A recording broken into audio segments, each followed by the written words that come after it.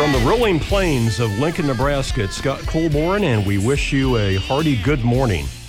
It's great to have you with us, whether you're at the workplace or just kicking around home. I've had a fantabulous week, and I'll tell you about it here in a little bit. First, let's welcome to the studio here Jim on my left and Colleen on his left. Good morning. Morning. It's great to have you both here. We have rock and roll on the rolling plains. Isn't that a nice little bit of synchronicity? We've got tomorrow the Lincoln Marathon. Yes, we do. And as I just said off microphone, all those people running and nobody chasing them. I think we ought to have like a delegated group of people chasing the runners, like dressed as like monsters or something. I believe that on occasion, and I'm not sure if it's in New York or any of the bigger cities, I can't really remember, but they do have what they call the zombie run, where these people are dressed as zombies and they chase these runners, and I guess it's a marathon, except that there's people dressed as zombies chasing you. Sounds kind of fun if you look at that running as being fun. I joke about it, but it is a remarkable accomplishment athletically. Yeah, you just mentioned that one of our emeritus producers, Matt Mundorf, is running tomorrow. Yes, he's running the full, and Mrs. Mundorf, his wife, a.k.a. Patty, is running the half. So good luck to both of you. My buddy Chris, that surprised me last year from out at work, he's running. And our mutual friend, the mechanic, his niece and her husband are running as well. So I've got some people to look out for when, I have a hard job. I get to sit on my butt at the finish line behind a microphone, and so I'm not complaining. It's the runners that do all the work, and it's just amazing. Looks like the weather might be pretty nice tomorrow, so if you're going to be out and about and nut running, you may want to plan your route so that you get to church or where you're going absolutely. in a reasonable amount of time. Look it up on the internet, lincolnmarathon.org, and you can see a map of the route. And 55 degrees predicted for start time tomorrow morning, which is good temperatures for running. They don't like it too warm when they're out there running 26 miles. We've got a great program for you today. Our main guests, Rob and Trish McGregor, authors of a whole bunch of books. The one I just read this week is Beyond Strange, True Tales of Alien Encounters and Paranormal Mysteries. First up is Charlene with Pet Talk from the Capital Humane Society. She should be right there.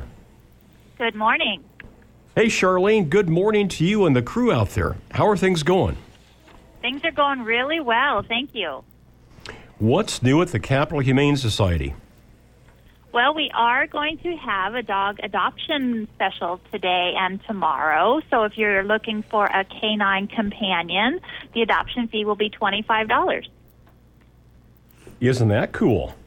Yep, and that is for dogs that are at least 5 months or older, and rabies and license fees may apply. But we have quite a few wonderful dogs, and it would be great for them to find wonderful homes.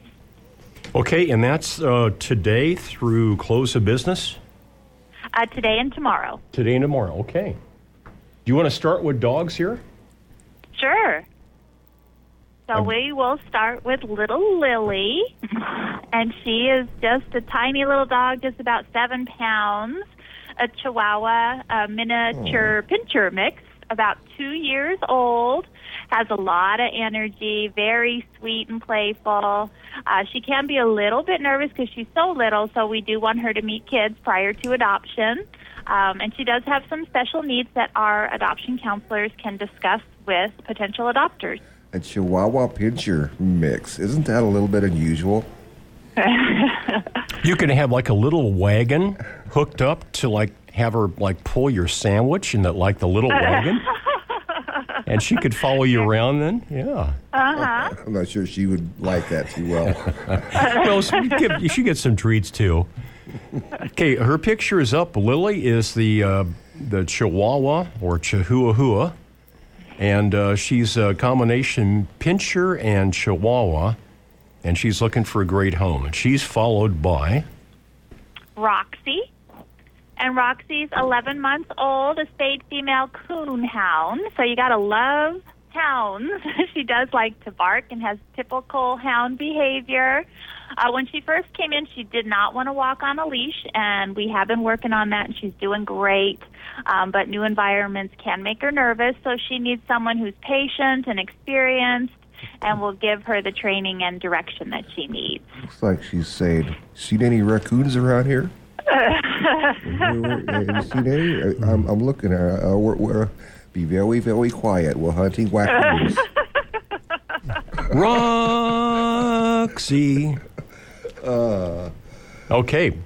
Coonhound, spayed female, 11-month-old. Toy boat. Roxy is a great dog. Her picture's up at capitalhumanesociety.org. She joins Lily, and then there's Sierra, and she's 6 months old, a Catahoula mix.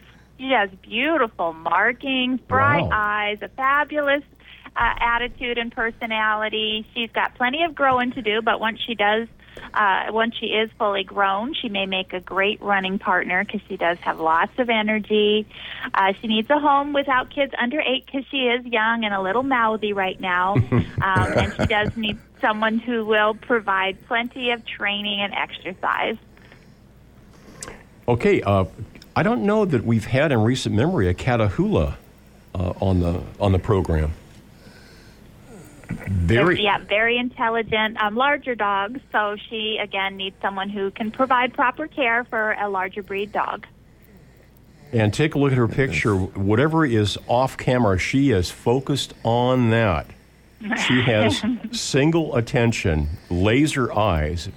Beautiful dog. Yeah, the markings are really quite interesting. It's one of these dogs that you could look at her coat and you can see different patterns each time you look. And, you could sit down with the kids and it'd be like watching for patterns in the clouds. Just, what can you see in the dog? Okay, so we've got this Gingo Dog Mayo adoption promotion today and tomorrow. And tell us about the fees on dogs 5 months old of age or older. It will be $25 for the adoption fee. There may be rabies and license deposits, but we do, again, have lovely dogs from the very little, like Lily, to the larger breeds. So if now is a good time for you to add a dog to your family, please consider adoption. Yeah, there's some great dogs, so take a look. Take a look at also the picture of Libby. She's a cool-looking dog that I just spotted there. And I think we've talked about Pugsley. Yeah, take a look at Pugsley. Libby and Pugsley. Those are my audibles that I just called. So awesome. Okay, time for cats for adoption. With cats, we're going to start with Boots. And Boots is a pretty little cat, 2 years old, a spayed female, arrived as an owner surrender to our Humane Society and is ready to find a great new family that will adore her. She's always just prancing around, being very pretty and sweet. Oh, isn't that pretty? A mix of little gray and brown and white with little splashes of orange thrown in. That is a beautiful cat. Boots. And her little paws looks like she's got boots on. That's a very fun cat. Take a look at Boots. She could be the cats for you. 2 cats are better than 1, so there's Tommy Boy. And he's a very handsome domestic medium hair, about 2 years old, mostly white with black. Very fluffy, needs someone who's going to properly groom him, but he's also very clever and affectionate and will just be a fine sidekick. And look at that. He knows how to relax. Just chilling out, waiting for you to come by. Yeah, Tommy Boy. Hey, Tommy Boy. Hey, Tommy. It seems like a Chris Farley reference. Oh, yeah, that was a movie, I think, that he was in, wasn't it? Tommy Boy? This is like a chocolate chip cat, mostly white with little splotches of black. Chocolate Chip would have been a good name for him as well. There you go, yeah.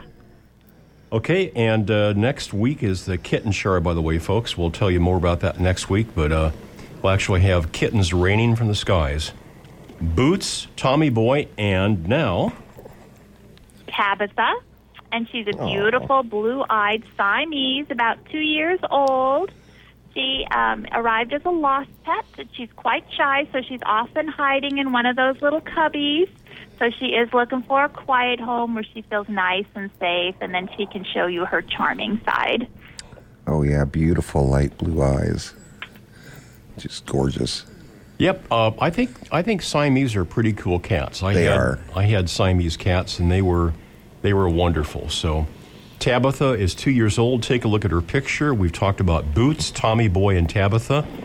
And we've had a great mix of dogs. We've got that promotion on dogs today.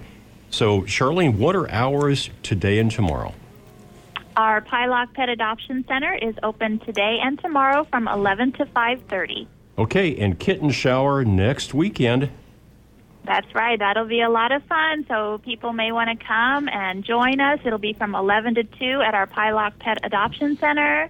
You can meet some of the kittens available for adoption, have some refreshments.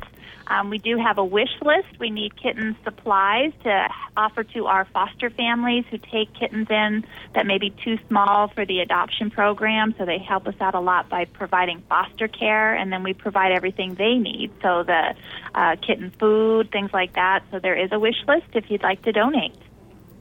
Okay, Charlene, thank you for all that you do. I hope you have a great rest of the weekend. Thank you. I hope your weekend's great, too. Charlene and friends at the Capital Humane Society, make them the first place you go when you want to adopt a dog or a cat. And that's capitalhumanesociety.org. Wow, and I was looking at some of the other cat pictures, and they have a lot of great-looking cats up now, so now's the time. Yeah, we just talked moments ago about Matt Mundorf. We haven't heard from him for a while. Wonder what he's doing. Oh, I don't know what he's going to be doing tomorrow. He'll be running.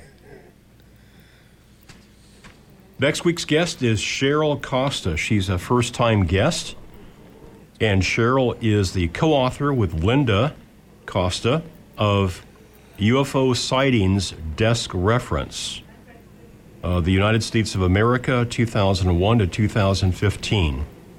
And so we'll have a bunch of statistics and perhaps a peek at some trends taking place in UFO sightings. Our first-time guest, Cheryl Costa, next week. And Richard Sowell is coming up 2 weeks from today, Nebraskan Bigfoot Research. He'll be talking about local Bigfoot sightings in and around Lincoln and in Nebraska, in addition to the national international research that he's conducting and has been involved in. I heard his presentation in February on a interesting DNA study trying to trace back the origins of Bigfoot. And that was at the second annual Nebraska Bigfoot Conference. 3 weeks from today, we've got a big day. And May 26th, we're going to raise $1,500 or more from you folks, the listeners. $1,500 in donations during the Big Spring fundraiser. And we're celebrating 33 years of broadcast of our radio program. It'll give you a chance to put some money where your ears have been, weeks, months, or years, listening to Exploring Unexplained Phenomena. And we look forward to your support on that date, May 26th. Join others as we have lots of fun, some great guests, and we raise at least $1,500 in listener donations. And it goes a long, long way to help a great radio station. Mm-hmm.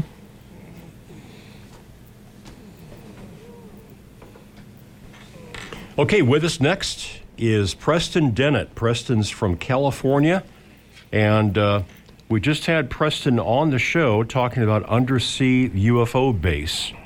Preston, how are you? I'm doing well. How are you? How's the new book going?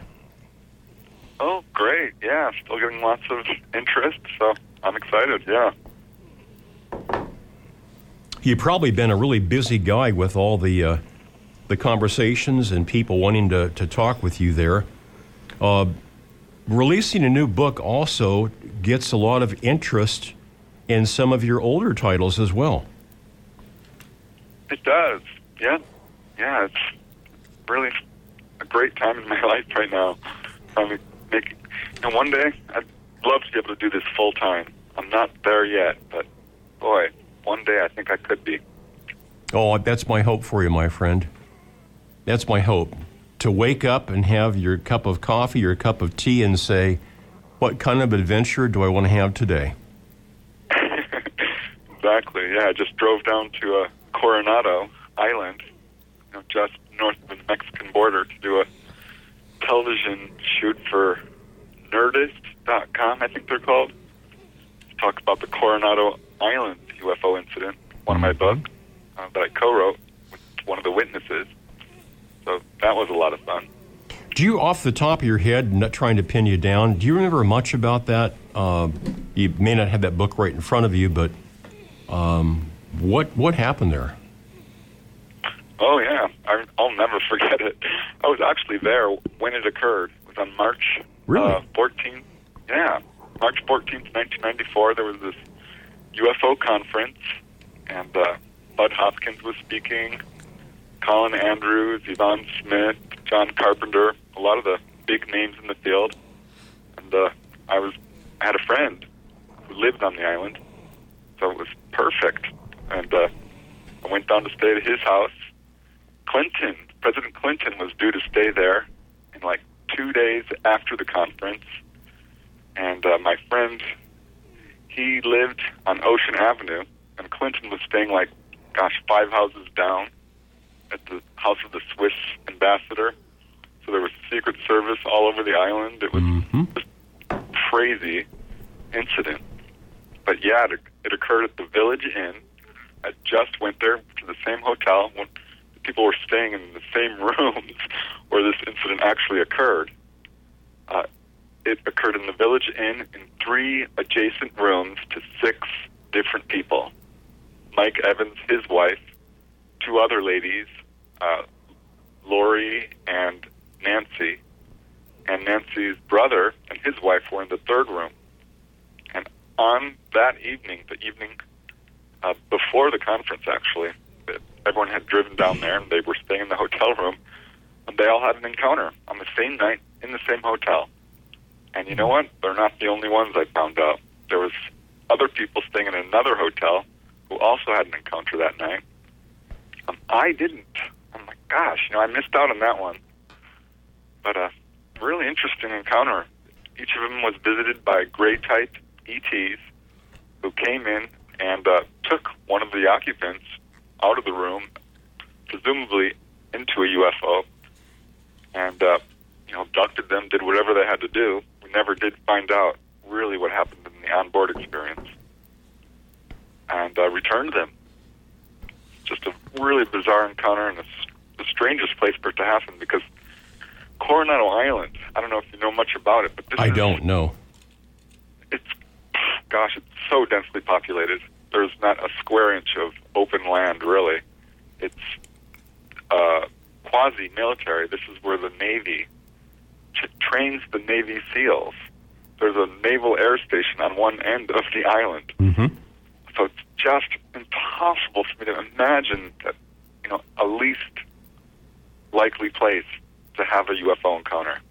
Well, let's pick it up right there with what you just said. That this is one of the least likely places to have a UFO encounter. Nevertheless, you've just said that at least 6 people, if not more, did. And this comes 2 days before President Clinton was supposed to be there. Right. Now, it doesn't take further strange things. It doesn't take a lot on my end to put a couple of these dots together with lines and say the ETs wanted to send a message. Exactly. That's exactly what I'm thinking. Look what we can do and you can't stop us. Or do you want to see how we do this? or something, because actually before this incident occurred, two of the witnesses were eating dinner at the Coronado Hotel, really famous hotel, and they noticed that their waiters were acting very peculiar and seemed to be listening in on their conversation. And they're wondering if one of these guys was even a waiter at all, because after they finish eating, they're walking back to their hotel room, and Nancy turns to Lori and says, "I think we're being followed." And so they start turning corners, and sure enough, this guy is following them. He looks like a classic Secret Service agent, follows them all the way to their hotel. Really got them nervous. And they aren't the only witnesses who noticed these Secret Service personnel, canvassing the whole area here. Mm-hmm. So that's where I was staying. You've got Secret Service all over the island. You've got a big naval base there. Lots of density, people all over. And Clinton is going to show up 2 days later. Big UFO conference. This is the eve of it. And at least 6 people have a face-to-face experience. Well, that's a huge message. Right? And I looked up the history of Coronado. I'm thinking, well, I'm going to find more UFO sightings here. I found one. Just one. Which is really unusual for any area. Mm-hmm. You can usually find a good dozen encounters pretty much anywhere on our planet. Just one. It was a really impressive one. 2 ladies were driving around and late at night and saw this object way up high. And I think they blinked their car lights at it, and it drops down out of the sky, and they became very frightened because what they thought was a little light turned out to be the size of a Greyhound bus, a metallic object right above their car. And they went screeching off and ran away. Wow. Yeah. Just a really odd place for a UFO encounter. It's covered with police, too, by the way. The police are just crisscrossing back and forth at all times. Lots of tourists, very, very touristy. I just can't imagine that these ETs weren't observed by somebody. Yeah, let alone for some of the secure airspace. The radar, both there at the naval base, as well as the look-down stuff. If you're going to have Clinton showing up, they're going to have satellites in the sky saying, okay, let's look down on this place. This is a pretty important deal. We got the president showing up. Right. And some people said that they've tried to say, oh, maybe it's mind control or, MILAB, military abduction, sort of masquerading as aliens, which is, one of the theories that's bouncing around there. But I don't think so, because looking at these witnesses, they have encounters stretching back to childhood. Mm-hmm. When they were little tiny kids, these people were having encounters. So, I don't know. It's like they were all brought together. Very strangely coincidental. And did they realize in the moment of the encounter that they were having the encounter, or was that blank from their minds and an amnesia of sorts settled in? Yeah, that's another strange thing. No, they didn't realize. Most of them didn't. Mike Evans, not for him, probably this would never have come to light, because that evening he didn't realize anything unusual had occurred.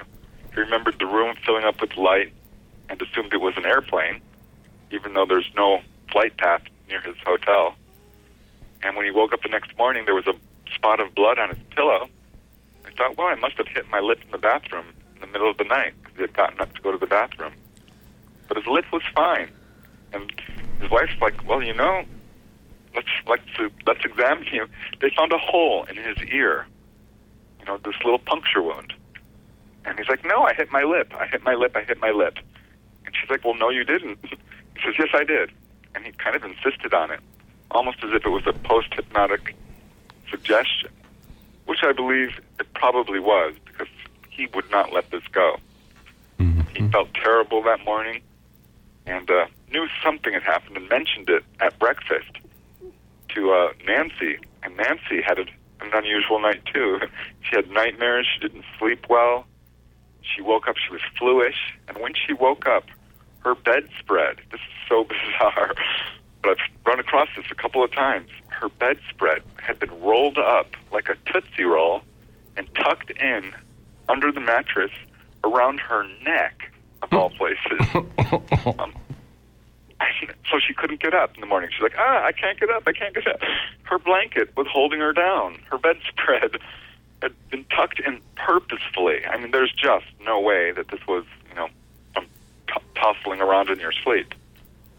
And when I heard that, I'm like, oh my God, I heard that in another case. Same exact thing. In my mind, I'm thinking this is a calling card, a little clue the ETs left to say we were here. Mm-hmm.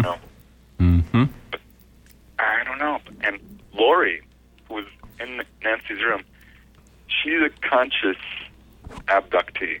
By that I mean she remembers everything. And she heard everyone talking, and she just clammed up because she didn't want to talk about it. She hates this. Whenever she goes out, a lot of her friends, she's lost her friends because of this.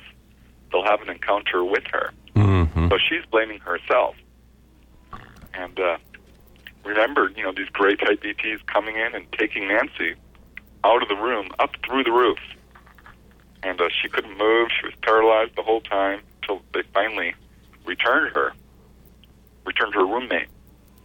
But yeah, she gave a great description of these ETs. All the witnesses eventually, someone under hypnosis, gave the same exact description of these gray type ETs, which all have slight variations, in the field. But they also know they had really sharp, pointy chins, which is definitely not something I've heard a lot.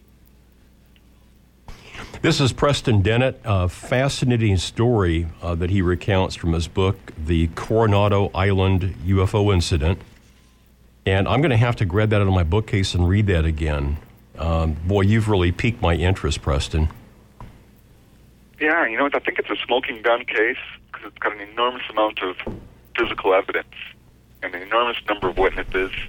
Nancy ended up having an implant put in her body during this encounter, as did Mike Evans. But Nancy had her implant removed and studied by Dr. Roger Lear. So, yeah, it's a great case. Undeniable evidence in my mind. If you ever want to, if Mike Evans would be open to this, if you ever want to get Mike or one of the other witnesses, let's plan a future program and have you on with one or more of these people. I'd love to, but they've all pulled back. Mm-hmm. I tried to get Mike to talk about this on the Coronado Island when I drove down there, but he didn't want to do it. Neither did Nancy. Lori is pulled out completely. Phil Knight, Gina, his wife, or Patricia rather, absolutely not. She's refused to be interviewed initially. So they all kind of pulled back in terms of publicity and talking about this. They said, go ahead, you can talk about it all you want, but we don't want to. Mm-hmm. I understand. I've been a part of a support group since 1988, so I understand that there's a kind of a rolling waveform of peak interest and then almost denial and distancing from the subject, and that kind of comes and goes. So I've always told people just to honor that. If it's supposed to be something you're focused on, then do it. There may be reasons why you're being told to stay away from the subject, and honor that as well. Preston, we're out of time, so we got to go, but I want to thank you so much for just off the top of your head talking about such an interesting case. You do lead such an interesting life, my friend. Yeah, I'm having a lot of fun, that's for sure. Okay, looking forward to talking with you again. Have a great rest of the weekend. I sure will. Thanks. You too. Preston Dennett, his latest book is Undersea UFO Base. And if you typed in Preston Dennett to your favorite search engine, he's going to pop right up. I don't know how he does it, but it just does that every time. PrestonDennett.weebly.com. The Seen and the Unseen with Preston Dennett. Wasn't that cool, Jim? That was. What an interesting story. I think he does the search engine thing with alien technology. They fix it so he always pops up first. We've got a kind of a big break here, and we'll be back with our guests. That's Rob and Trish McGregor. Looking forward to talking with them about their book, Beyond Strange, True Tales of Alien Encounters and Paranormal Mysteries. I'm Scott Colborn with Colleen and Jim. And you guys and gals, we are exploring unexplained phenomena. We'll be right back.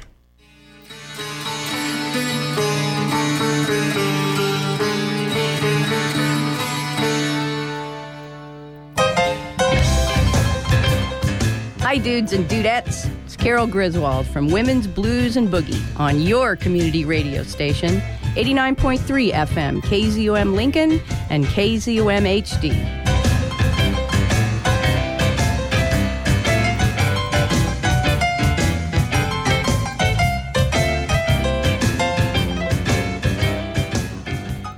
Support for KZUM comes from Eagle Printing and Sign at 14th and N in downtown Lincoln. In business for over 20 years, Eagle offers a variety of printing services for first-time customers to long-time professionals, plus creative and design services. More at 402-476-8156 and eagleprintingandsign.com.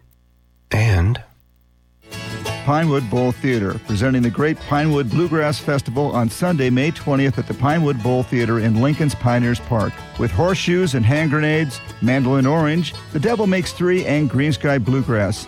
Tickets at Ticketmaster.com. This program is made possible in part by a grant from the Corporation for Public Broadcasting.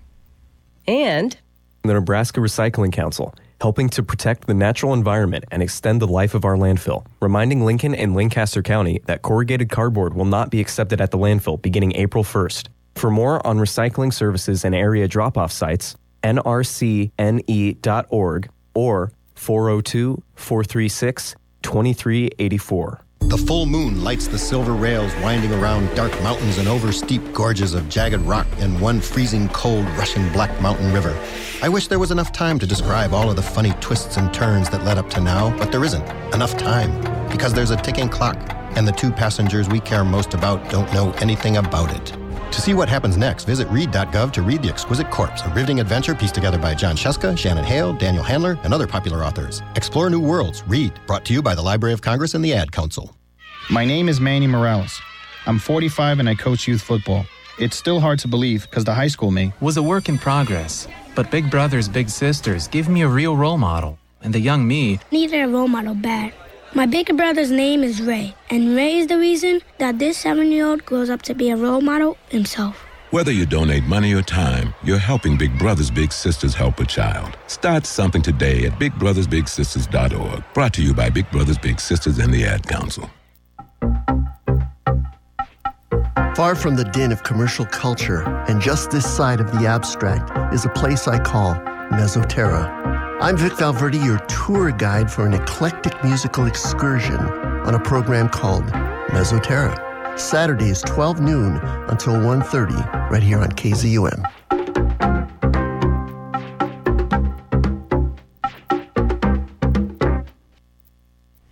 Scott Colborn with Exploring Unexplained Phenomena.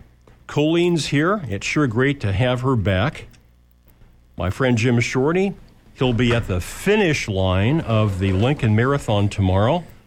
And do you have time, Jim, for my off-the-wall story about the marathon? Sure. Okay. Years ago, I lived in the Near South neighborhood, and they routed the Lincoln Marathon right by the front of my house. Mm-hmm. So they'd sent out a pamphlet or a door hanger saying, could you volunteer to provide a water hose? And I said, sure, I can do that. So it was supposed to be a rather hot, humid day, and some runners might want to be just misted. Yeah, some might want to have a drink from the water hose. Sure. And so this is my former life. Mind you now, okay? I've cleaned my act up. So I'm out there, and I've got my Hawaiian shirt on, flip-flops. I've got a chair out by the street, and I'm smoking a cigarette. I have a bottle of Jack Daniels, and I've got my water hose. And so when runners would go by, I would hold up the bottle of Jack Daniels or the water hose and have them choose. And some people took it in the fun it was intended to. Mm-hmm. And I don't remember anybody choosing the Jack Daniels, but I had some people that jogged by and looked at me and shook their head like, you dirty son of a gun, you shouldn't be out there like that. I was sort of doing my Hunter S. Thompson does the Lincoln Marathon. Hunter S. Thompson thing. And that's one of the things that's frequently commented on about the Lincoln Marathon that some of the other cities don't have is the number of people out along the course that do stuff like that to cheer up the runners and encourage them and cheer them on, to make it to that next mile.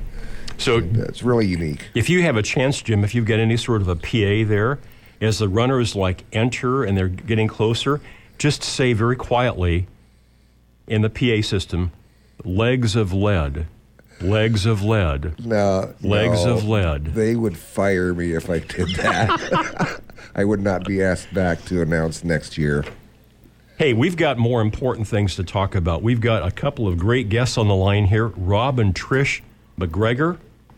And they're the authors of many, many books, including the one that I'm holding in my left hand, Beyond Strange, True Tales of Alien Encounters and Paranormal Mysteries.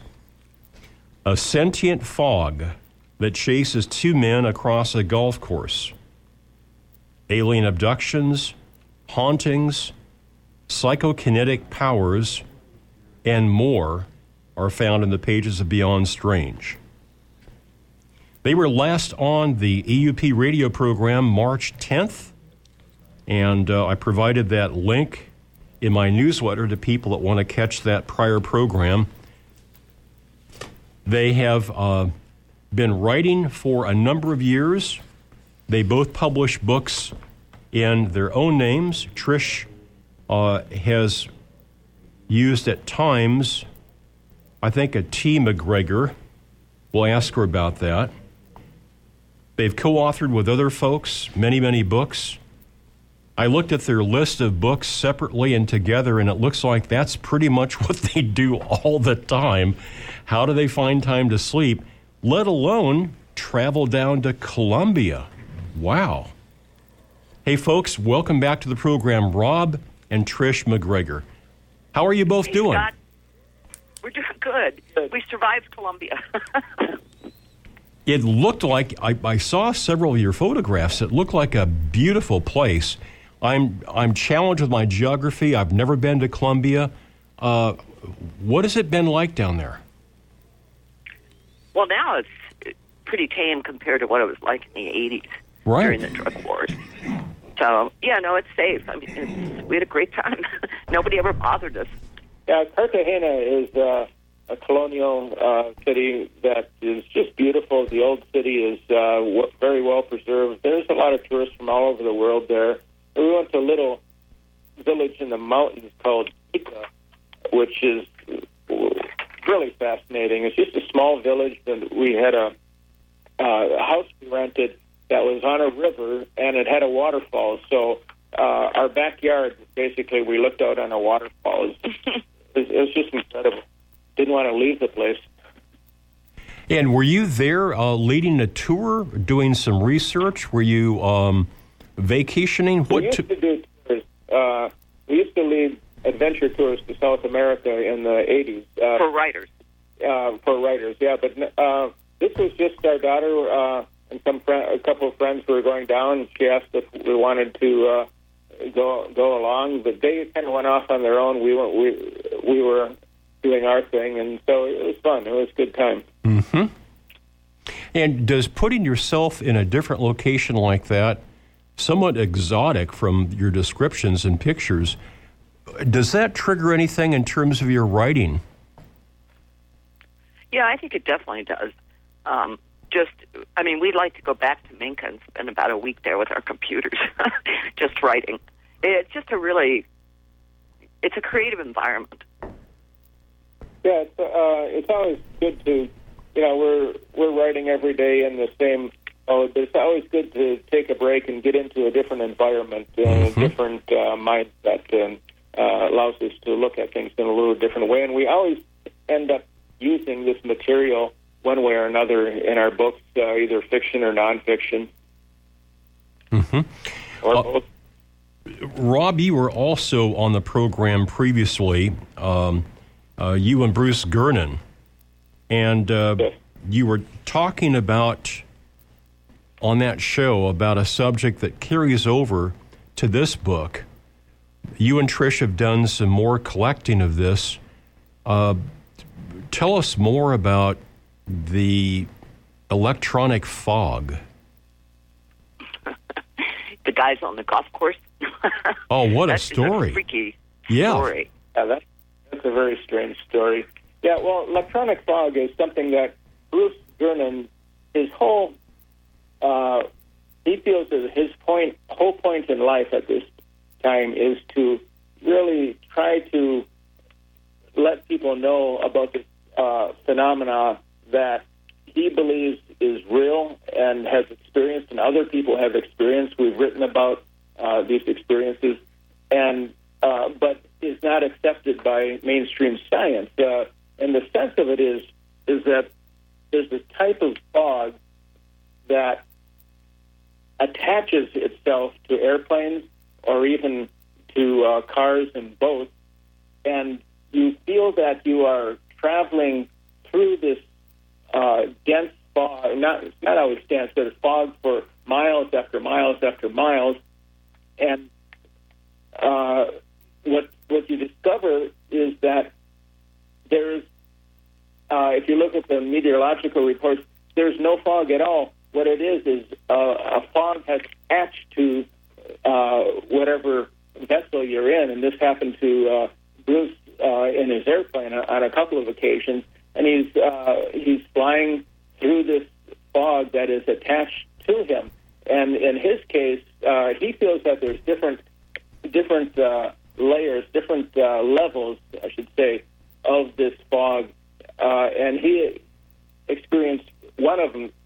His experience was an extreme one where he was literally teleported 90 miles from outside Bimini to Miami Beach instantaneously. And that was when he was young, like 23 years old, flying the plane with his father and a business partner from Andros Island to West Palm Beach. And that changed his life. I mean, at that point, he had never heard of, this was 1971, he had never heard of the term Bermuda Triangle, and it was Charles Berlith's book didn't come out for a couple more years, but when he started hearing about it, he knew he had experienced it. He had been right through the heart of the Bermuda Triangle.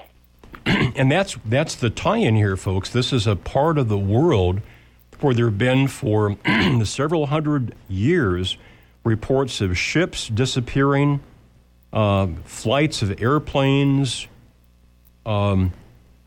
It's been a very mysterious thing. Oftentimes there's no wreckage at all. It's just like they vanish and they are gone.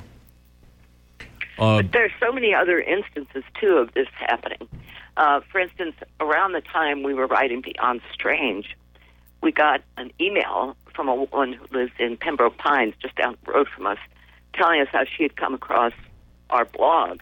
And she related a story about how she had, what she felt she had traveled through time while going from Big Pine to Isla Morada in the Florida Keys, which is like a 58-mile trip. Mm-hmm. And for about a mile, she traveled through this really dense fog.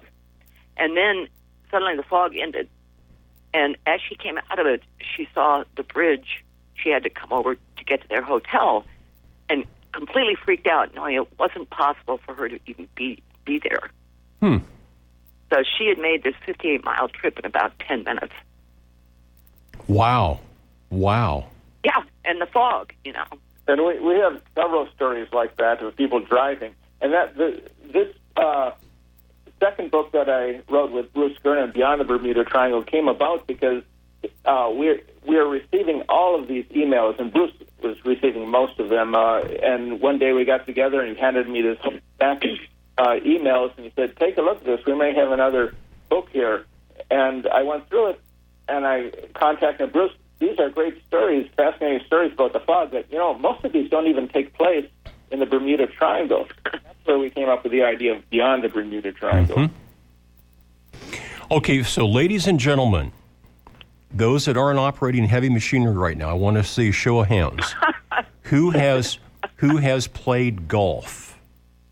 Okay, so there's a number of people holding their hands up in the listening audience right now. Does miniature golf count? Okay, so Jim just said, does miniature golf count? Sure it does.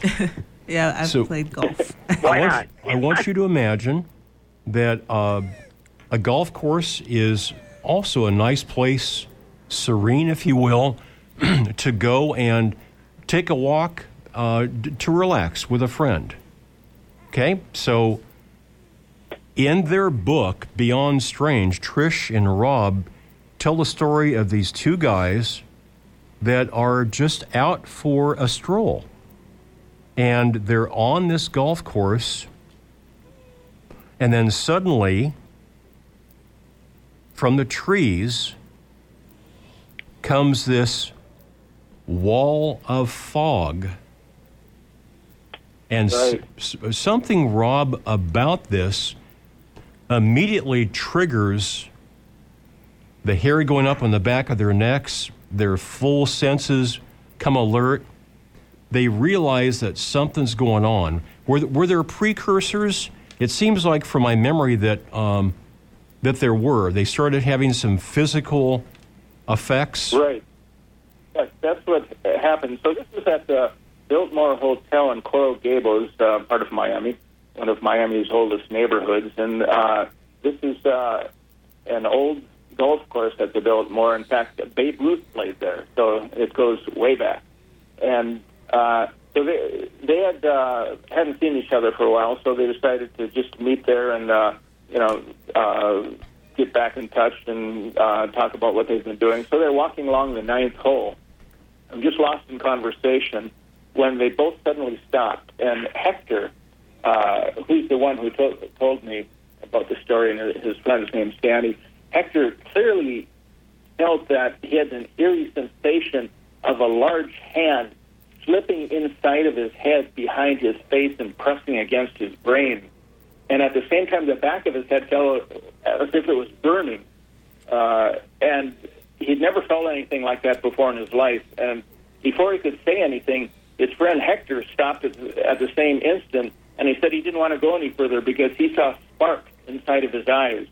And that was Danny.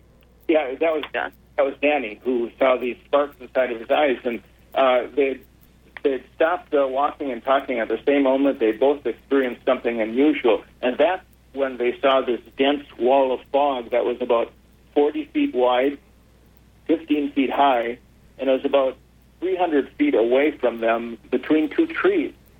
And Hector had lived all of his life in South Florida, and he knew when weather conditions were right for fog, but it was nothing like that. It was just a very nice, calm night. It wasn't rainy or anything, and it was just unusual to see that. And the way this fog acted was also very strange. It started moving towards them, away from these trees, rolling over these hills, coming towards them, and they started backing away. And then the fog stops and does something very strange. It reverses direction. So, instead of a fog moving, it's dispersing, it goes back to those trees. And they're trying to figure out what happened to them because first this strange experience that they both had, and then this fog moving towards them. And so then the fog starts moving again towards them, and they're backing away, and again it stops and starts retreating, and they think, well, this is very strange, what's going on here. Let's just listen to nature, see what kind of nature can tell us about what's going on here, because usually when something sounds... Not even wind. Yeah. Then suddenly, there was a screeching sound they heard that was both biological and it sounded like it was electronic, a combination of the two, and it seemed to be about 300 feet away from them to one side. Then it stopped suddenly. And then they heard it again a few seconds later from another direction a little closer. And then again, and again, and from different directions and always getting closer. And suddenly this strange screeching sound was coming out right underneath their feet, right in the grass. And they looking down, they kick the grass with their feet as if is there some kind of insects down there? Nothing there. And then they look up, and there's the fog. It's 4 feet away from them. Wow. Chasing them. He said, "We were tricked. That fog it's intelligent." And there it was, and suddenly they were consumed by the fog, and they felt this horrendous sensation of prickling sensation all through their bodies, and they're just lost in this fog, and Hector grabs Danny's arms, trying to lead him to get one of his arms, trying to lead him out of there because Danny is screaming. And Hector says, "We come in peace, we mean no harm. We come in peace, we mean no harm." And he pulled them, and they finally got out of the fog. And so they look back, and the fog is now drifting back, moving back again towards the direction where it had come.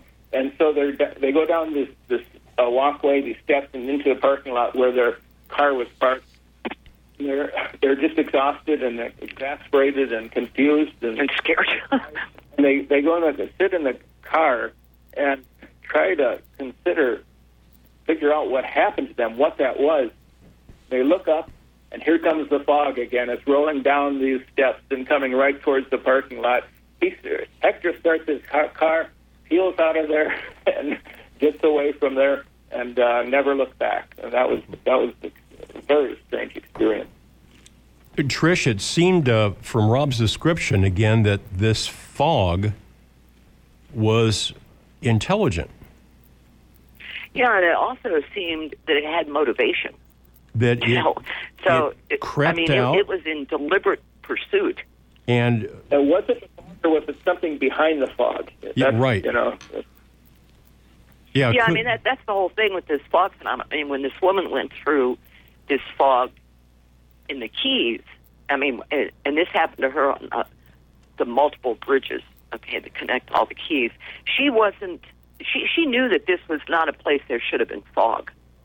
It was not a day conducive to fog. So, I mean, really the question becomes, okay, then what is it? Is it an intelligent force? Is it guided by something else? Is it a spirit type entity masked as fog? Who knows? It's very strange. How does that joke go? I'm not going to say that it was aliens, but it was aliens. Well, I even asked this woman, I said, "Do you feel that you were abducted?" Because obviously she had, and not missing time, but she had, like Bruce did, a contraction of time where she got to her destination long before she should have. Mm-hmm. And she said it was a possibility she had entertained, but she didn't want to explore that. Mm-hmm. This Probably is for good reason. Yeah, this is Rob and Trish McGregor. The book we're talking about. By the way, Rob and Trish, this is a great cover, and the texture of the cover makes you just want to hold it. Doesn't it? Yeah, I love this cover. Yeah. It's called Beyond Strange, True Tales of Alien Encounters and Paranormal Mysteries. There were, back in my golfing days, and I haven't golfed for a long time, there were fond memories of going out to Pioneers Golf Course with some buddies and playing golf as the sun was coming up. Just a great, great morning with buddies. But now I'm going to forever think about a golf course in this fog. It's aware of these 2 men. It creeps out. It retreats. It does that several times. Then it seems like there are some things that happen that tend to sort of camouflage its approach. So there's some deception being practiced. And didn't one or both of the men say that when they were enveloped by the fog, that it felt like they were being looked at or paid attention to? They felt that they were being observed and analyzed. Yeah. And it was an almost unbearable sensation. It's like hundreds of needles piercing his skin is the way he describes it. To see fog is not unusual, but to see this wall or block of fog and everything else is clear, and then to see this advance, retreat, and then through subterfuge, envelop these people with their physical experiences. This is very strange. This is and then to come after them once they were in the car. Mm-hmm. You know, when they were in the fog, he said moving in it felt surreal. It was just so thick, and he said it felt like thousands of eyes were watching us and sizing us up as it swirled around us. That was the direct quote from Hector. Yeah, it was lucky they were able to stay together because apparently it was so dense that they were disorientated. So I'm going to extrapolate here before the break that we take here. If this happened to two guys on a golf course, has it happened before? And of course, I think about Bruce Gurdon's flight, and I think about all the mysteries from the Bermuda Triangle of the planes that suddenly have the instruments that go haywire, that they're enveloped, they can't tell which way is up or down. Right. Rob, it also happened on Lake Michigan. Rob and Trish, our late common friend, Martin Caden. Martin wrote in the book Ghosts of the Air that it happened to him also. He was with a bunch of pilots. They were flying through the Bermuda Triangle, and they actually had that same loss of instruments, and they had a bunch of good people on board that they were able to fly through it, but it was dicey for a while. Doesn't make me want to go to the Bahamas. No, me neither. You know, I've thought back to some of the strange things that when I was a kid, we were at Miami Beach, and we had 2 or 3 really weird experiences that happened to us down there. And of course, with fog? Not fog, but just strange things. We had a storm out at the ocean that we were watching. We actually saw a ship capsize during the storm. We're just little kids. Wow. We went to a great big luau, a beach party, and a person in this great big group of folks seated at picnic tables, person right behind us basically keeled over and died. Jeez. It was a strange trip down there. Were you with your parents? Yes. Yep. I was a little boy, and it seemed like just a whole bunch of things happening that shouldn't be happening on a family vacation. God. Beyond Strange, True Tales of Alien Encounters and Paranormal Mysteries. This is Rob and Trish McGregor, and that's MAC, capital GREGOR, McGregor. SyncroSecrets.com, SYN. Synchro. Thank you. Synchro Secrets. That's SYNCHRO and the word secrets.com. You'll also find Rob McGregor and Trish McGregor on Facebook. I'm certainly enjoying the conversation, Rob and Trish. Please stay right there, okay? Okay. Scott Colborn, And watch out for that fog on those golf courses. Wow, what a story.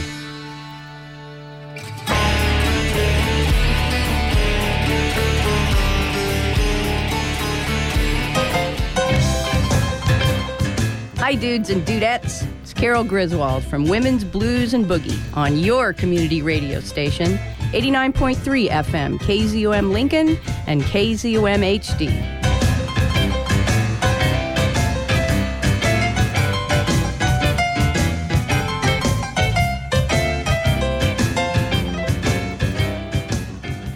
Support for KZUM comes from family-owned and operated Butheris Mason and Love Funeral Home at 40th and A Streets in Lincoln, offering services that allow families to plan ahead according to personal wishes, chapel facilities to accommodate all faiths, and grief support materials for the family following a service.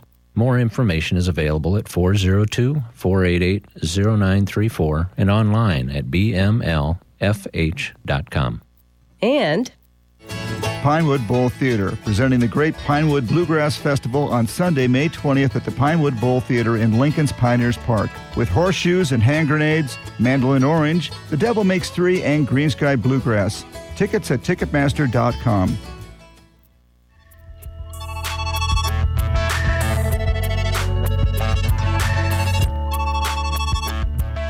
May 31st is Give to Lincoln Day, a citywide day of charitable giving to support the nonprofits that make Lincoln a great place to live. This is KZUM Cares, a special segment this month highlighting some of those organizations. Located at 6100 O Street at Gateway Mall, the Art Reach Project is a non-profit organization for artists and art lovers that is not your typical art studio. The Art Reach Project is not just a studio for creating art, but for creating artists who make a difference. Offering classes, workshops, birthday parties, summer camps, creative cafe, creative gathering, and events with artists. Their goal is to leave a positive impact in the culture while functioning as an outreach into the community. For more information, visit artreachproject.org.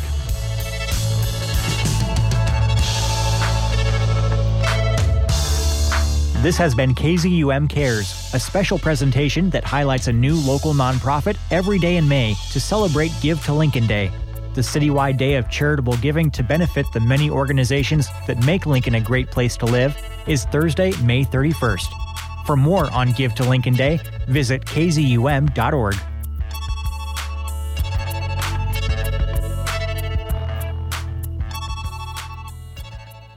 The full moon lights the silver rails winding around dark mountains and over steep gorges of jagged rock and one freezing cold rushing black mountain river. I wish there was enough time to describe all of the funny twists and turns that led up to now, but there isn't enough time because there's a ticking clock and the two passengers we care most about don't know anything about it.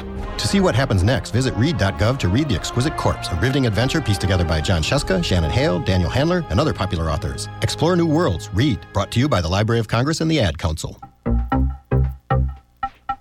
Far from the din of commercial culture, and just this side of the abstract, is a place I call Mesoterra. I'm Vic Valverde, your tour guide for an eclectic musical excursion on a program called Mesoterra. Saturdays, 12 noon until 1:30, right here on KZUM.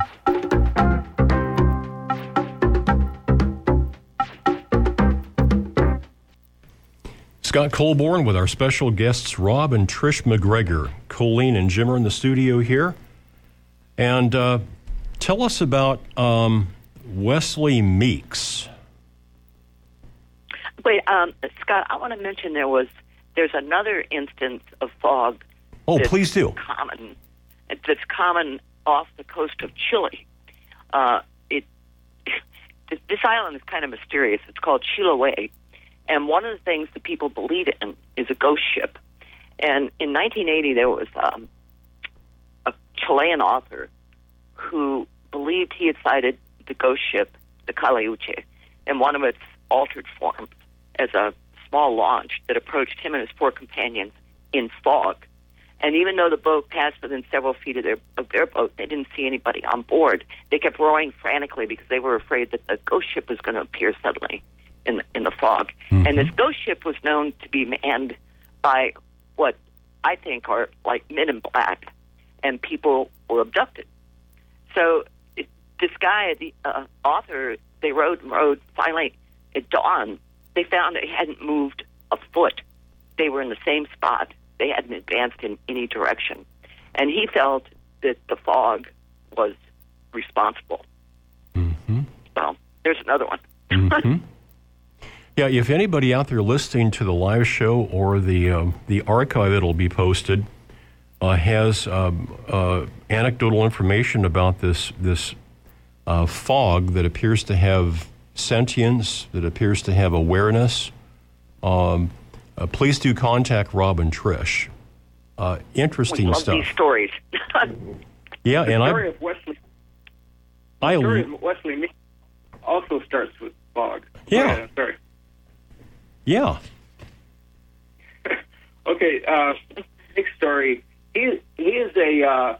His story is interesting because he spent years as a police officer. He's now retired from the police force in Central Texas, but he works in security at a mid-sized hospital, and he's a director of security. And he's had all these experiences over the years that he just cannot talk about with the normal people he interacts with during his day as a police officer and a security officer.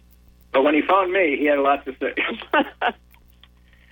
His story started in July 4th, 1972, in Gatesville, Texas. And it was a situation where he had been at a Thanksgiving, or not Thanksgiving, 4th of July gathering with his family, and they had left I think it was the grandmother's house, and they were driving away, and this fog came around their car, and then they saw a craft out in front of them. They all pointed at it, and it was like a saucer-shaped craft, and it was several hundred feet out in front of them, and then it just disappeared after that. And it seemed like Wesley was the only one who was really impacted by this experience, because he talked about it with his brothers and family members, and they said, "Yeah, we saw it," and and they didn't think much of it. Wesley would continue to have contact. He would never see a craft again, but he would have visits by these small gray beings who would circle around his bed, and he would lift up from the bed, and they would go rotate in circles around him, and he would be spinning around, and he would have these experiences starting when he was I think he was 9 or 10 at the time, and they continued on for years. And what also happened with Wesley, which is interesting, is he developed an ability to travel out of body, OBEs. And so in the story we write about is mostly, it starts with the alien visitors that he had, but then goes into his experiences and out-of-body travel. So it's a fascinating story. Mm-hmm. He has this whole other life. Yes. Trish, the point that you and Rob make in the book several times is that consensus reality is limited when we start to consider these witness testimonies. There is a lot more going on than we've all agreed to in our everyday consensus reality. And the thing that's kind of sad about all this is that maybe not as much now, but people are generally reluctant to talk about it for fear of ridicule. Mm-hmm. And then you have skeptics who say, these anecdotes don't mean anything. Mm-hmm. But nobody should ever deny their own experience. That's my sense. I was really lucky early on as my interest began to develop in the paranormal. I was primarily interested in the UFO phenomenon, but it immediately struck me that these other fields were also somehow interrelated. And I've I think tried. it's all interrelated.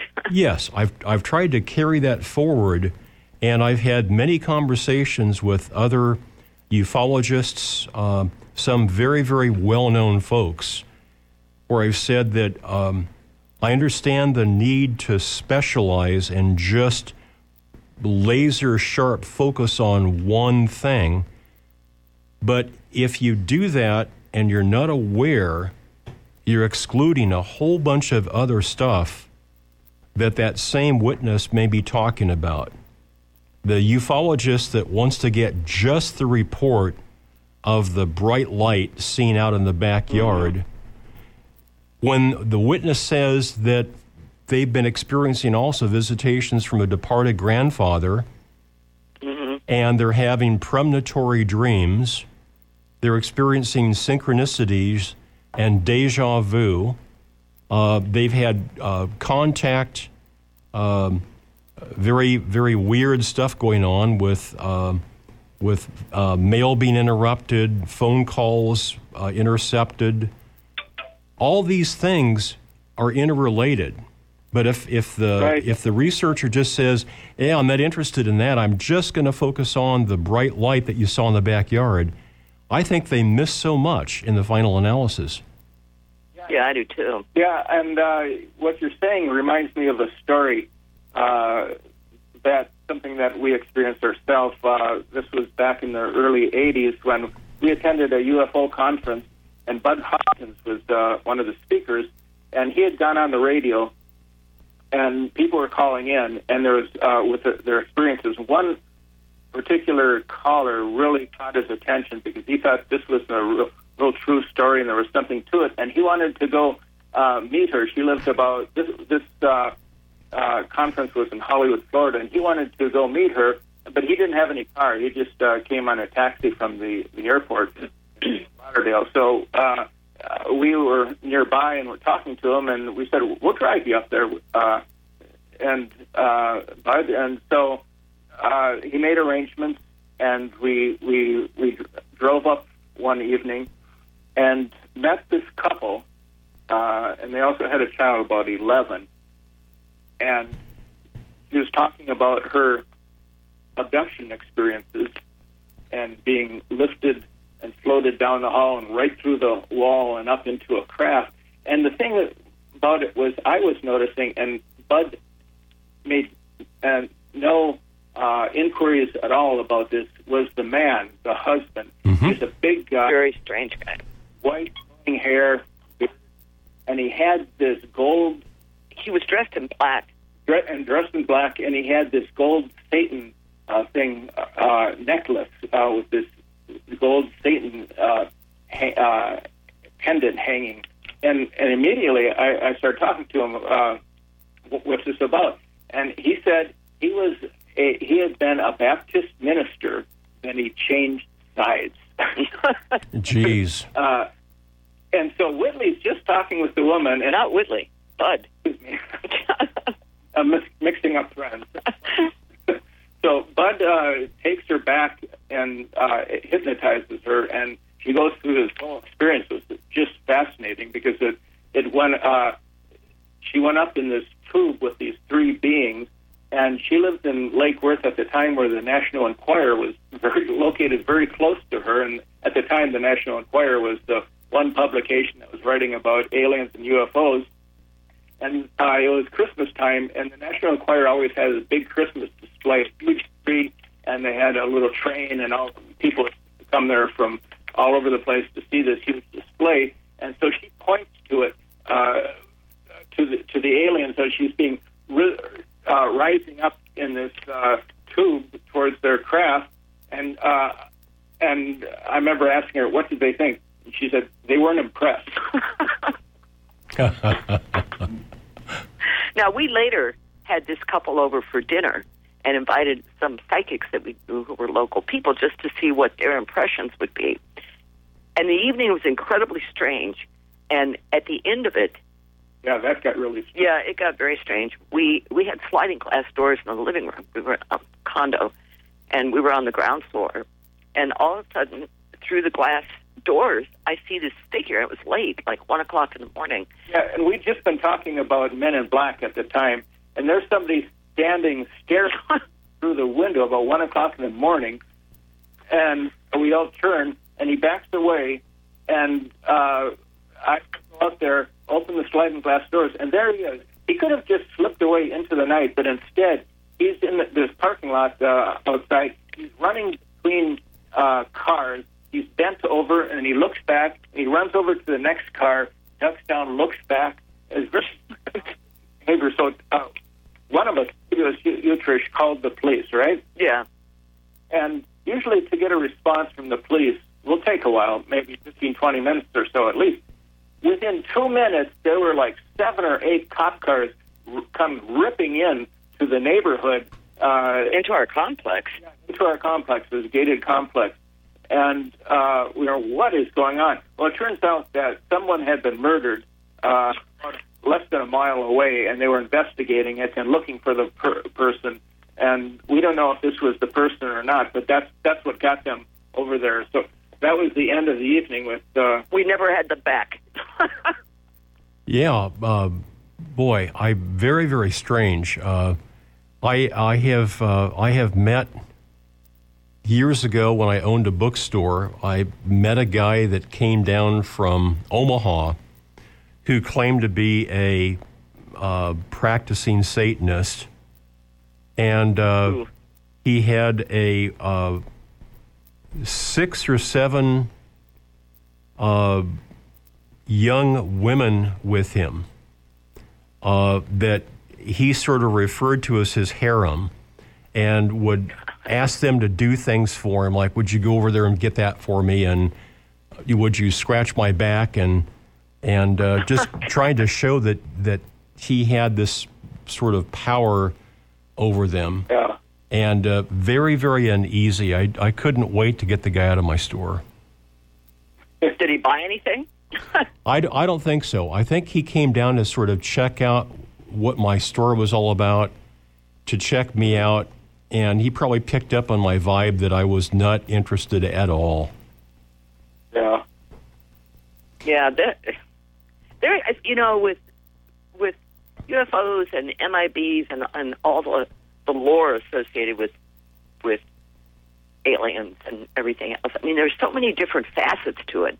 And what we found is that synchronicity is often one of the precursors, or an intricate part of it. Speaking of synchronicity, you guys just posted a synchronicity of mine on your... How'd you like that? Very interesting. I appreciate that.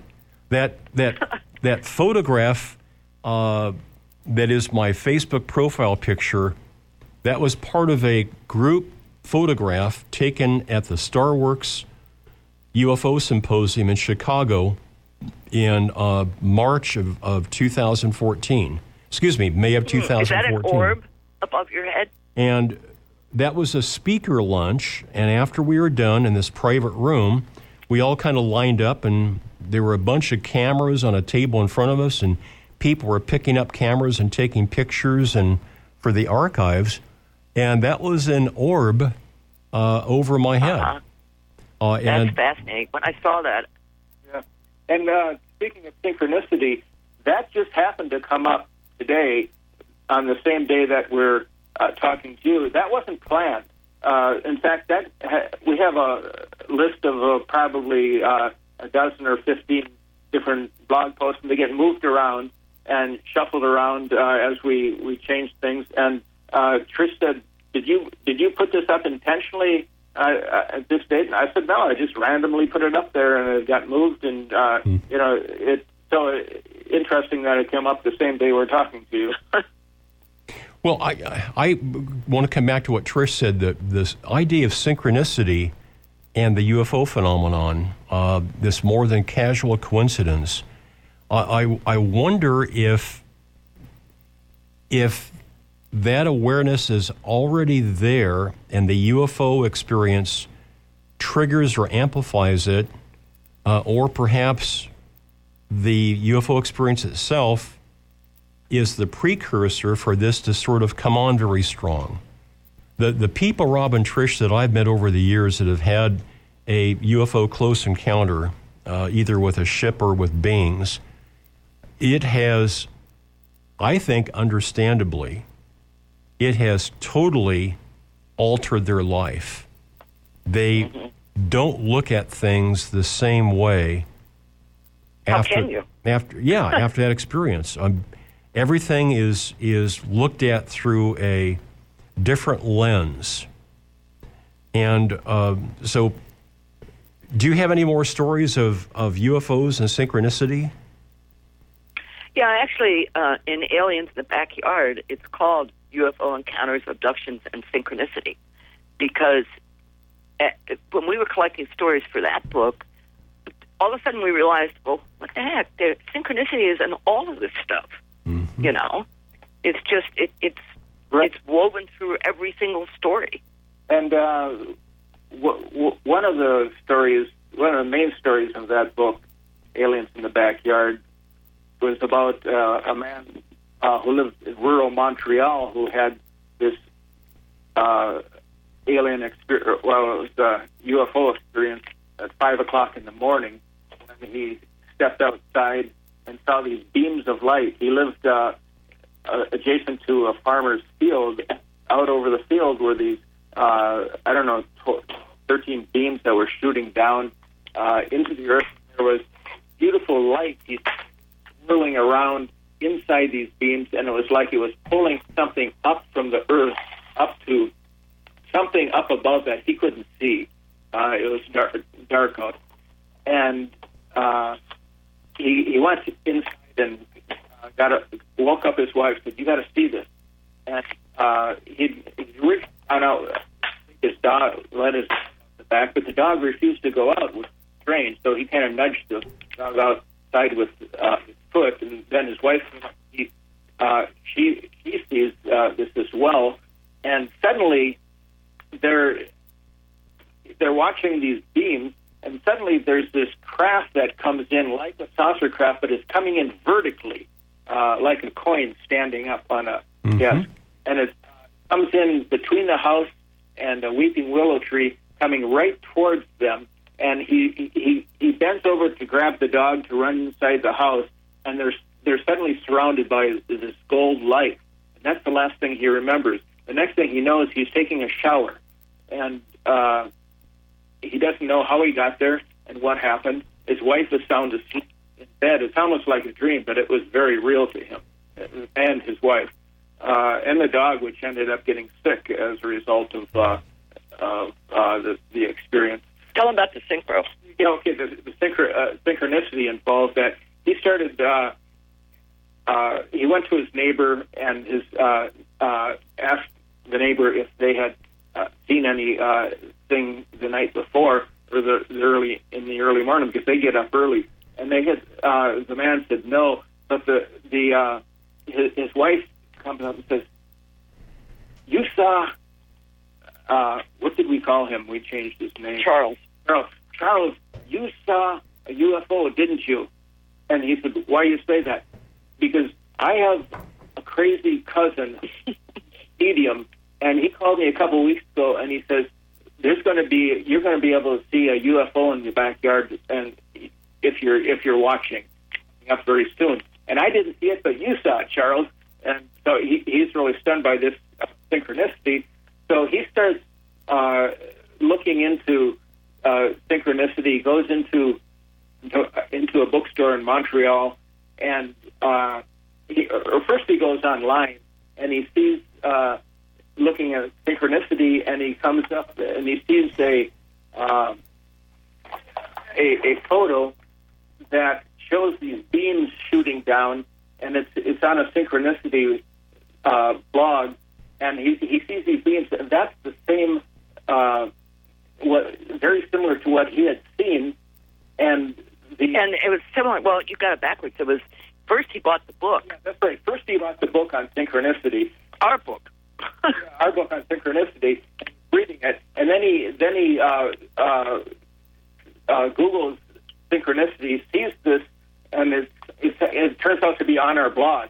And so now he says, I got to contact these people because here I'm reading about synchronicity, and I end up inadvertently finding their blog, and it shows exactly what I saw in my backyard. So that's how we met him and got his story. So that started with the synchronicity, and he had all kinds of other ones that he told us that are in that story. And that are truly strange.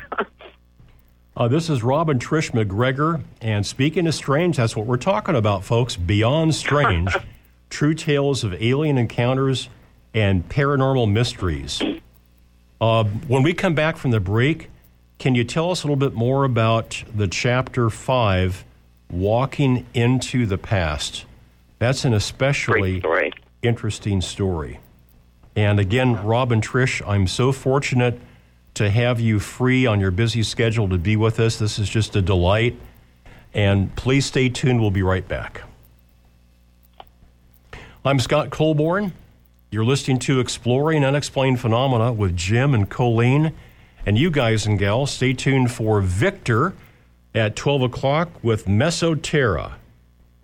Meanwhile, there is this.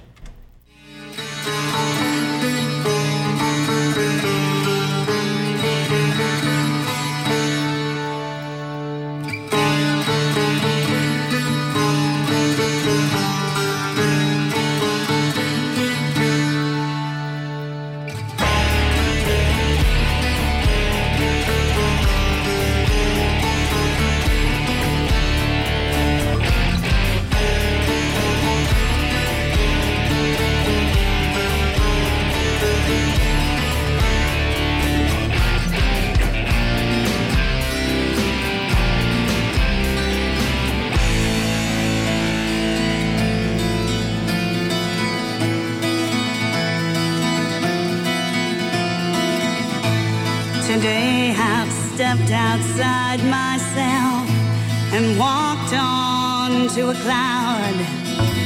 Looked down and spun myself around and had to laugh out loud.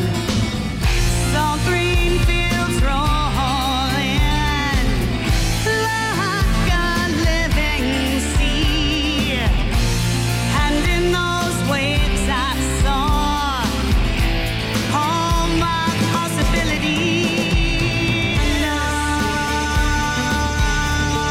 Danced on the sky,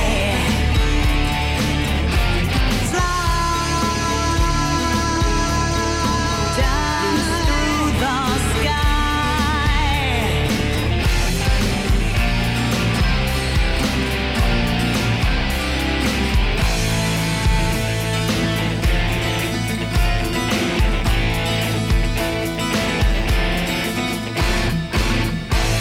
Spinning like a kite freed from its strings, boundless in my energy, breathing deep, one endless inhalation of sweet, sweet synergy. And time was eternal, and the moment was now, and I was so inexorably me. Drifting toward a timeless ocean, awake inside a dream. Blue silk and silver stars, swirling in sky pirouettes. All I was and all I could be, revolving in an ageless minuet. Danced on the sky.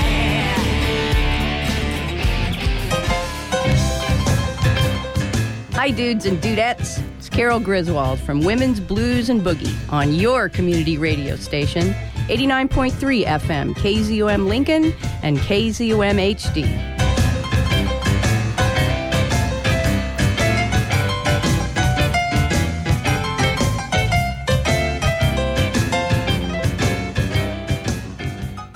Support for This Week in Lincoln comes from the Bay, the Bourbon Theater, Duffy's Tavern, and the Zoo Bar.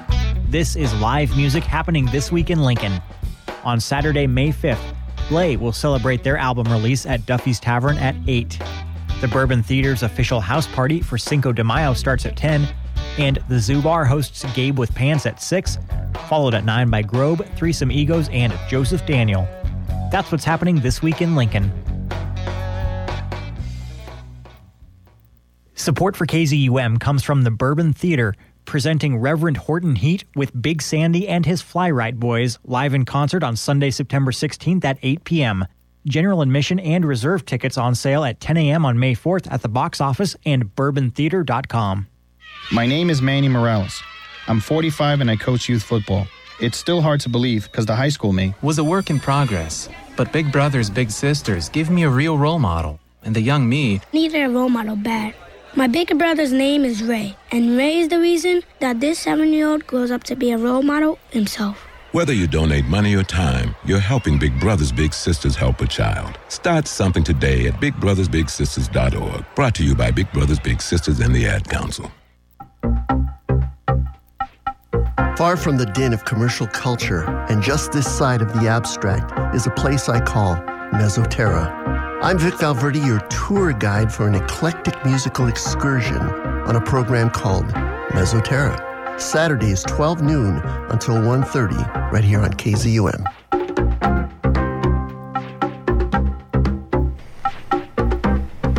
And the program last week was great. All those British bands that I grew up with listening to.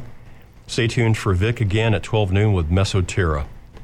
Our special guest today, Rob and Trish McGregor. And Rob and Trish, from your book Beyond Strange, tell us about the story about walking into the past.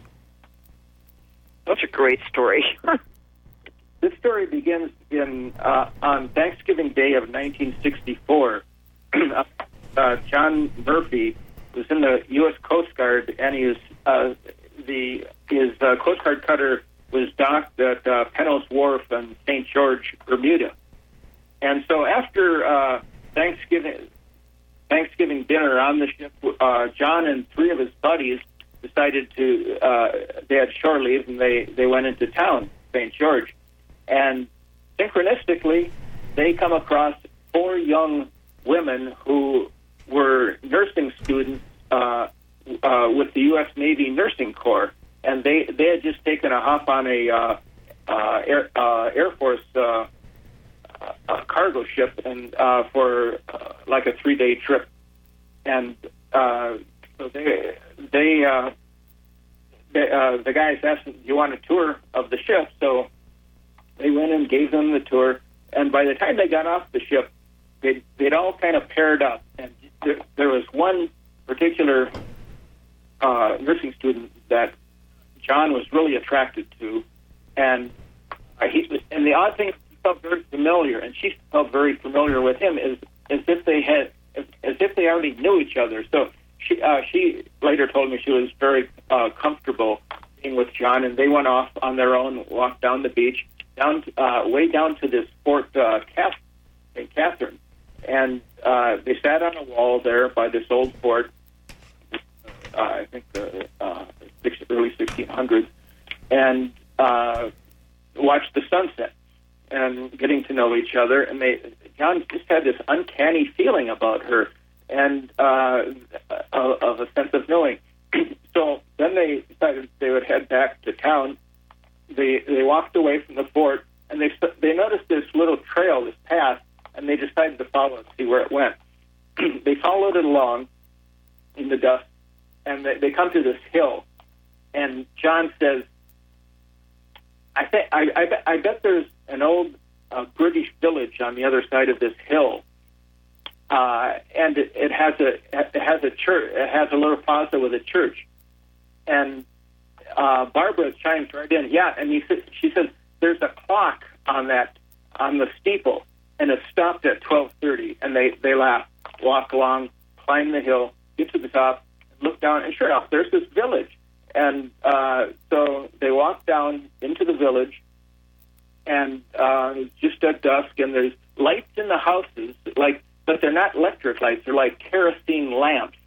But they don't see anybody. Nobody is out. It's just a small village, and they go up to the church, and sure enough, the church has a clock on it on the steeple, and it's stopped at 12:30, which is startling. And so John goes up the door, grabs the door, and tries to open it, but it's locked, and it squeaks and creaks, and it's a very physical church. And then they walk next to the church to this graveyard adjacent to it, and they decided to sit down on the rock wall in the front, and they noticed that the graveyard has a wall right down the middle. It's divided into two sections, and they both seem to know why that is. Blacks are buried on one side, and whites were on the other side. They didn't know why they knew that, but they just knew it. And so they're again talking a bit, and then Barbara been on the beach earlier today with her friends, and so she has a big bag with her with a blanket. So she takes out the blanket, spreads it out, and they sit down in front of the wall.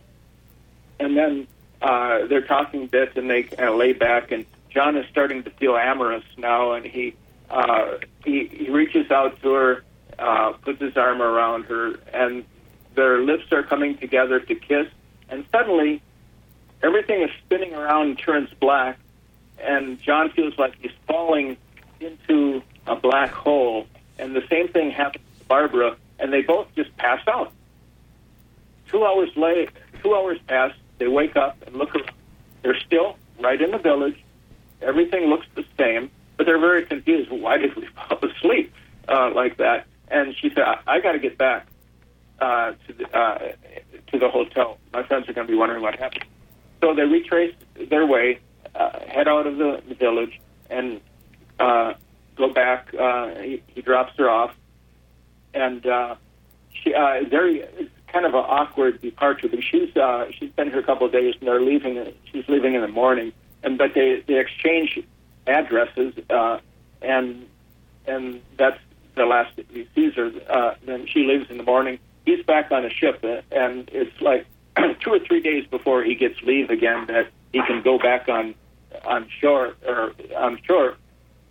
leave, and where he wants to go is back to the village, because he's had a dream about this village, and he wants to go back and see the village again and find out more about its history and sit on that wall and write a letter to Barbara. And so he gets the shore leave, goes in, follows that same path, the same way, goes up the hill and looks down. There's no village. It's just an open field, and there's some cows out there. And he's totally baffled. He's wondering, did I go in the wrong place? He looks around, exactly the place, and so then he goes, just retraces the steps back into the village and goes to a bar. He needs a drink after that. And he then starts talking to the bartender, and he asks, did there used to be a little village nearby in that direction of the fort? And the bartender looks at him, he's an old guy, and he says, yeah, the village of St. Catherine, it's a little hamlet, that was destroyed in the Great Hurricane of 1780, and it was never rebuilt. So now John is really amazed that they had walked into the past, into this village.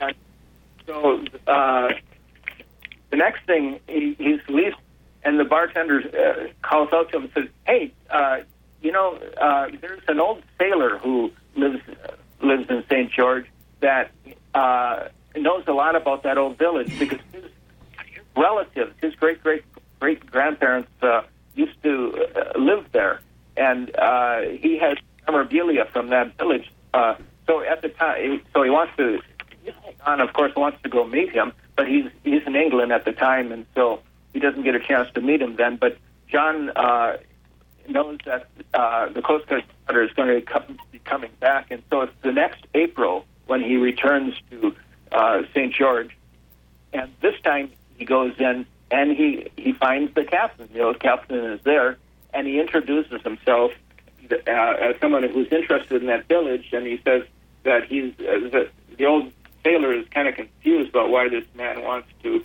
see talk about this village, but he says, then he introduces himself as a fellow sailor, and he's on the Coast Guard cutter, and so the old sailor, captain lets him into the house, and he goes in and opens this cabinet up, pulls out some pictures and his great-great-grandparents and their portraits that were painted when they were for their wedding. And John looks at the woman, and she looks exactly like Barbara. Mm-hmm. And he just thinks that by now he's thinking that he and Barbara had lived in that village themselves, and then now he's thinking that they may have been the old sea captain's great-great-grandparents, and so they were both killed in that hurricane. Well, to top it off, there's John and Barbara, identical names, which really amazed him. And so they were both killed. Everybody was killed in that village when this hurricane swept through. But in the morning, a midwife found Barbara. She was 9 months pregnant, and she cut her open and saved the baby. And that baby turned out to be the old sea captain's great-great grandmother. And so that's where the whole legacy, the connection with the village still existed, because he was the only really descendant of anybody who was living in that village. So it wasn't just time travel, it was reincarnation as well. Combination of time travel and reincarnation. So meanwhile, John is communicating, sending letters back and forth with Barbara because he's very interested in her. And but he doesn't tell her about that the village wasn't there, but he doesn't want her to think that he's crazy. And so he's holding off on that. And until finally, after he meets the captain, then he has the story down and he's ready to tell her. He's going to write her a letter, but he receives a letter from her instead, and it's a Dear John letter, the Dear John type letter where I don't want to see you, I don't want to communicate with you again. She says, I'm getting married, and we can't communicate anymore, write each other. And so he never gets a chance to tell her about it. So years go by, and the internet comes along, and he starts searching for her. And it takes several months, but this was about 8-9 years ago. He finally tracks her down.